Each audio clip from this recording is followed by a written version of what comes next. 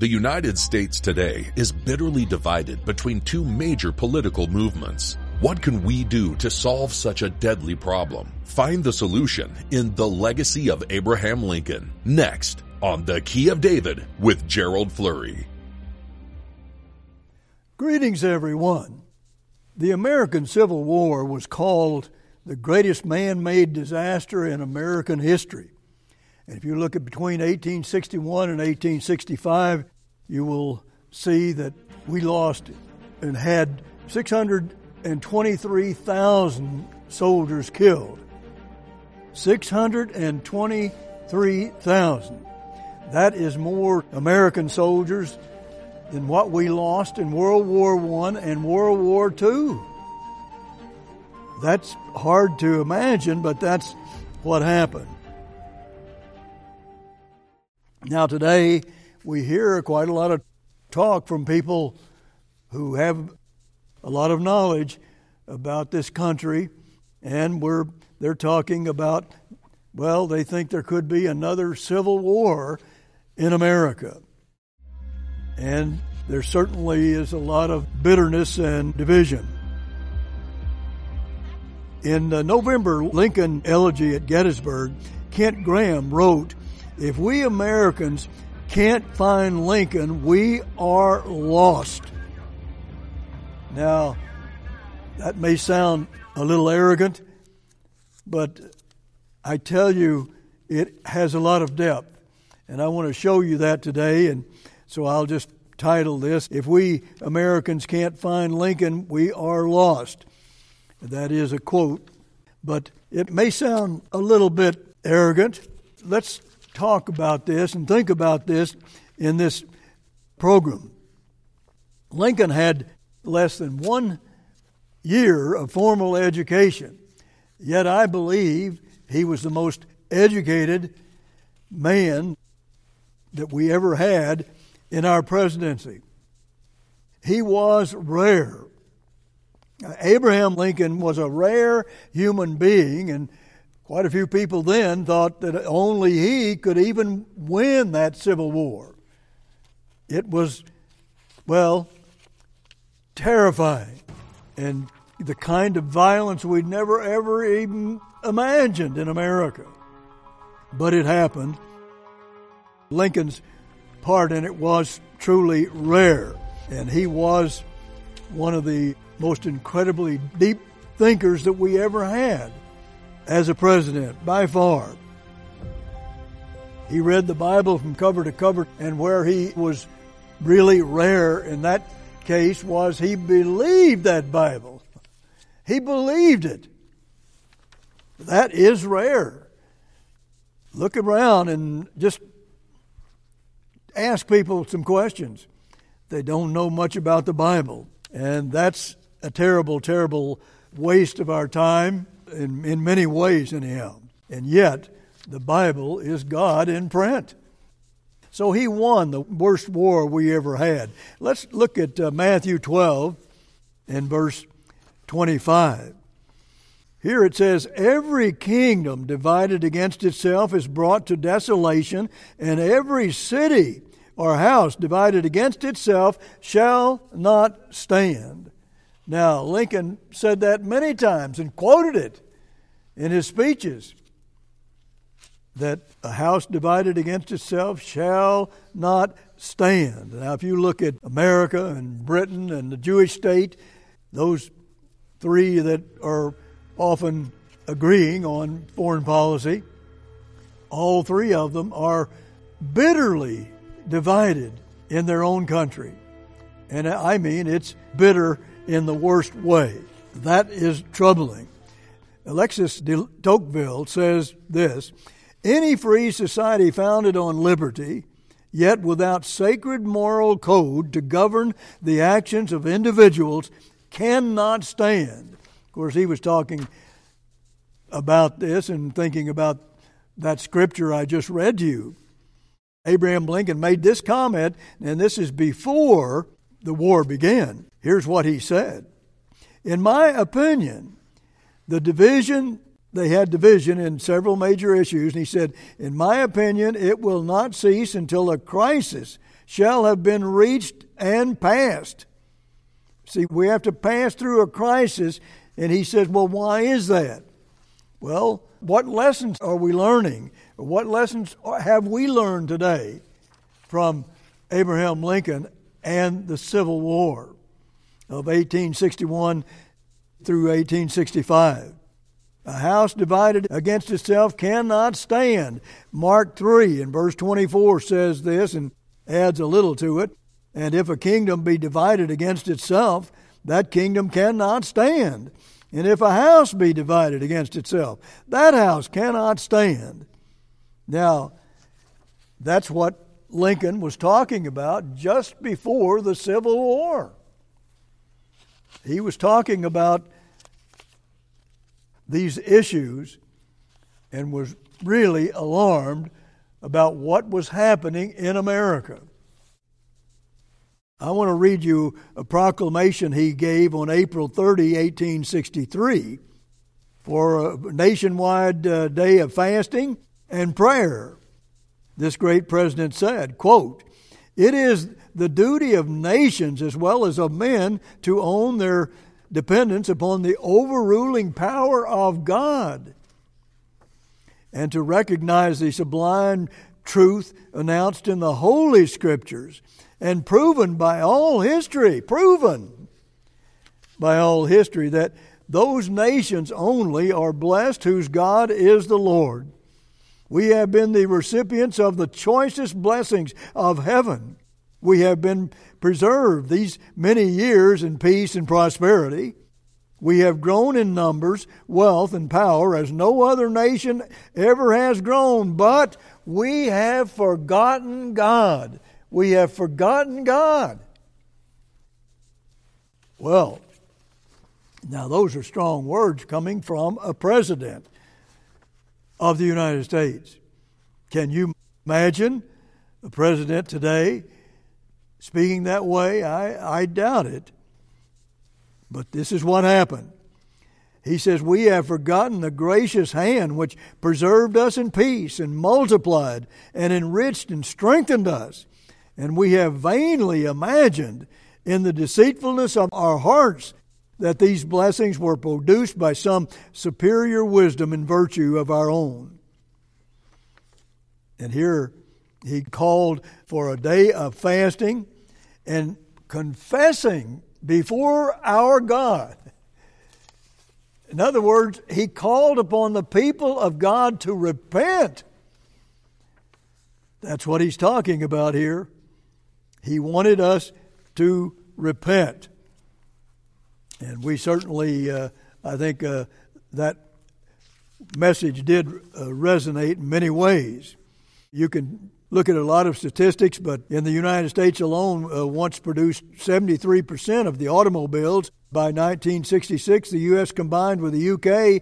to produce 55%, 44% from the U.S. alone, ahead of the rest of the world.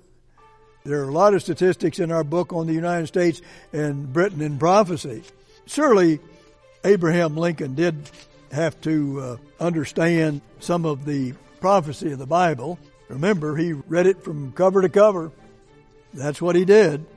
And we talked about it in some articles that the connection between Americans possessing the fairest portion of the earth is what it says in the Scriptures. Genesis 35, verses 11 and 12. It talks about the greatest single nation ever on this earth, and that ever will be. And the greatest empire ever on this earth, the great British Empire. And how did they get all of this wealth? He said, look, we didn't create this. This was a gift from God. This wonderful wealth that we have. And that's prophesied in those two verses in Genesis 35, verses 11 and 12. Now, the United States and Britain in Prophecy, our book that we offer you, all of our books and booklets are free, and all of our literature is free. If you'd like to read all about that Genesis 35 prophecy, well, you can get all of it written up very well in that book. Lincoln went on to say, though, that if you look on both sides of the parties here, And both sides of the issues, that he sees lawlessness all over America. And he knew that this was something that was going to be a real problem. Lawlessness. It didn't used to be that way just a few years before. And something began to happen, and it was not a small problem. And he just went on to say that, look, if we get into that lawlessness, all that is suicide. We're committing suicide to ourselves. And he went on to talk about the great book that he has, and it's the best gift that God could possibly give you. You can prove that. You really can. And really, most of Abraham Lincoln's basic education was from the Bible. And he knew this was something that we need to understand. His mom died when he was 9 years old, and then he had a stepmother, and she read the Bible to him a lot and was more educated than her husband.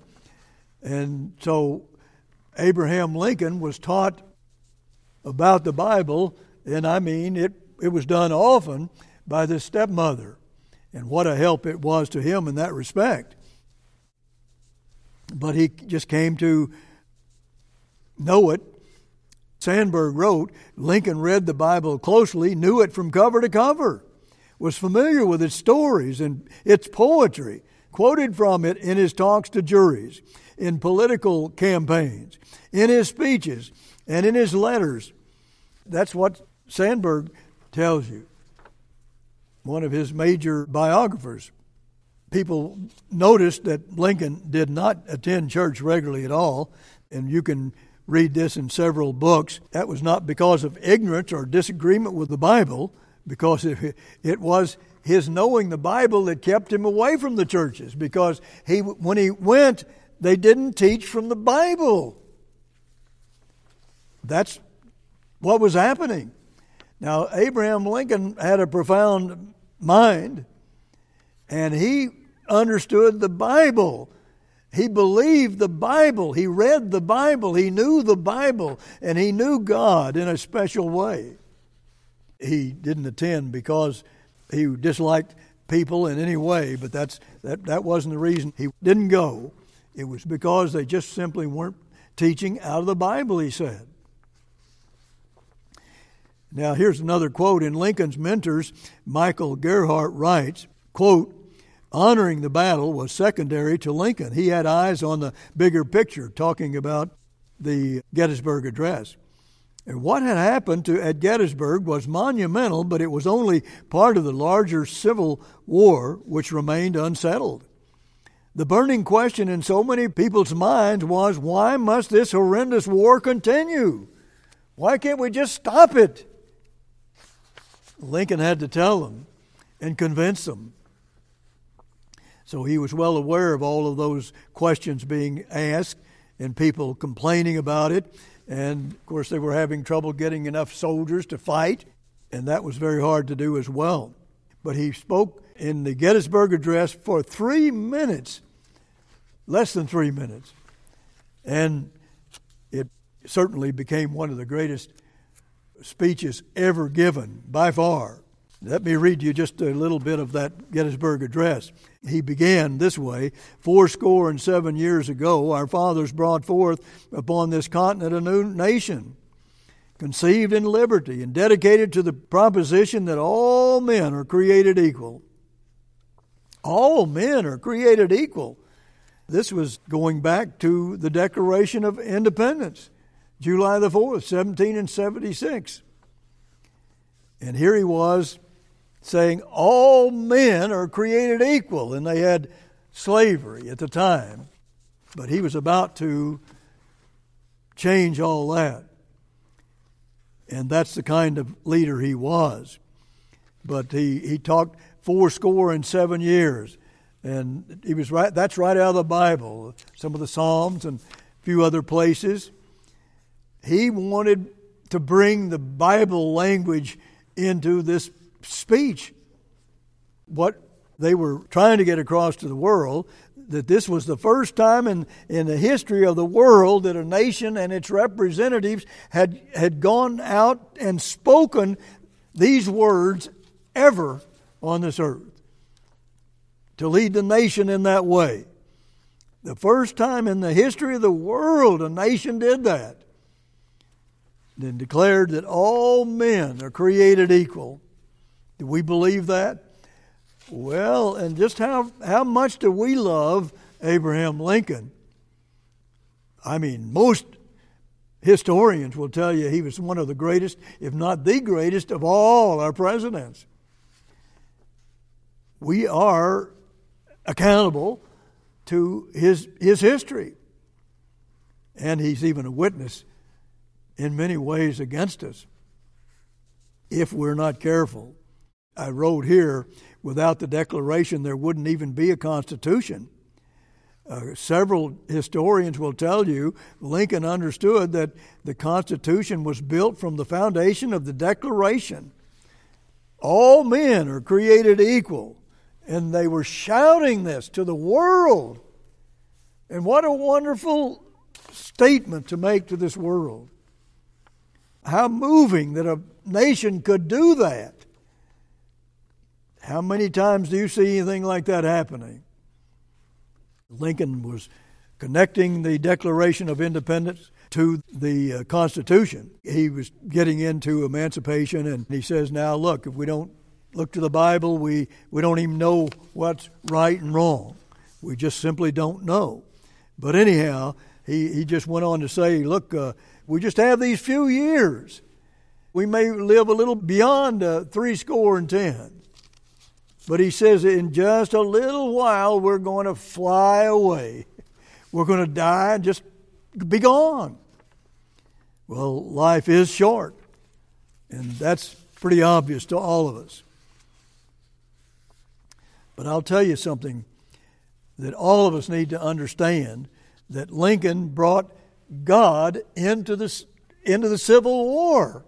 He brought God into the Civil War. And he won the Civil War. Is that the reason? Well, I think we should think about that and try very hard to answer that. But he went on to say in the Gettysburg Address, it is rather for us to be here dedicated to the great task remaining before us, that from these honored dead we take increased devotion to that cause for which they here gave the last full measure of devotion, that we here highly resolve that these dead shall not have died in vain, that this nation under God shall have a new birth of freedom, and that government of the people, by the people, for the people, shall not perish from the earth. People of the people, by the people, and for the people. Well, isn't that wonderful? That this is something that is for the people and not some tyrant ruling over us, but letting the people rule through the voting that we have in this nation and in Britain and the nation in Israel. So this is a message that they intended for the whole world, and they wanted to be an example to the whole world, and that is the reason why God chose Israel to be an example to the world. And I'm afraid we failed that because we are a part of Israel. I certainly do believe that.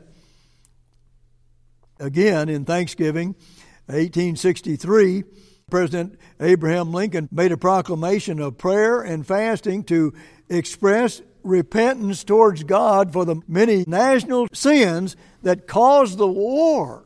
These national sins caused the war. And he's telling them to repent of those sins. Now that's a rare speech, isn't it? And a rare subject to get into. If you look at the second inaugural, it was like a sermon. It was just, and he quoted the scriptures quite a few times. He mentioned God 14 times in that second inaugural speech. And he quoted Scripture 4 times, invoked prayer 4 times, and declared slavery a sin. It's a sin. Of course, we ought to know that. But nevertheless, when he was talking about the churches, he says, when any church will inscribe over its altar as its sole qualification for membership the Savior's condensed statement of the substance of both law and gospel, quote, you shall love the Lord your God with all your heart and with all your soul and with all your mind and your neighbor as yourself, that church will I join with all my heart. Well, how about that? He just couldn't find them. Very many of, if any. Now that's quite a statement, and that's his quote, a quote from him. See, we to have complete freedom. Well, you have to have some kind of, let's say that what they're talking about is some kind of religious character that will make it possible. The Constitution will not work if you don't have people who have real character and faith in God. That it was not designed to work for anybody else, but faithful people to God. That's, I'm telling you, he wanted government of the people, by the people, and for the people. And how many people today hate that kind of government? Well, I hope you can just go ahead and read. I don't have time to get into this, but in 2 Timothy 2, God says that he has chosen his soldiers, that we are spiritual soldiers and we have to fight for the truth, to keep it where the people do have freedom and an opportunity to really have a wonderful life on this earth. But that's not the case most of the time. He was a soldier, and look what happened. Well, he got killed. But he was ready to fight like all the other soldiers at Gettysburg. Until next week, this is Gerald Flurry. Goodbye, friends.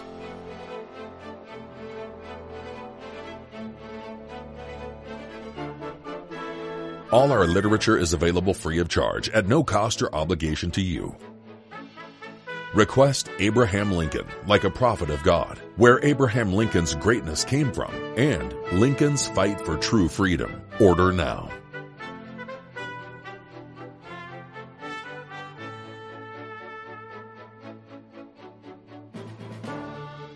The preceding program was a paid presentation of The Key of David, brought to you by the Philadelphia Church of God.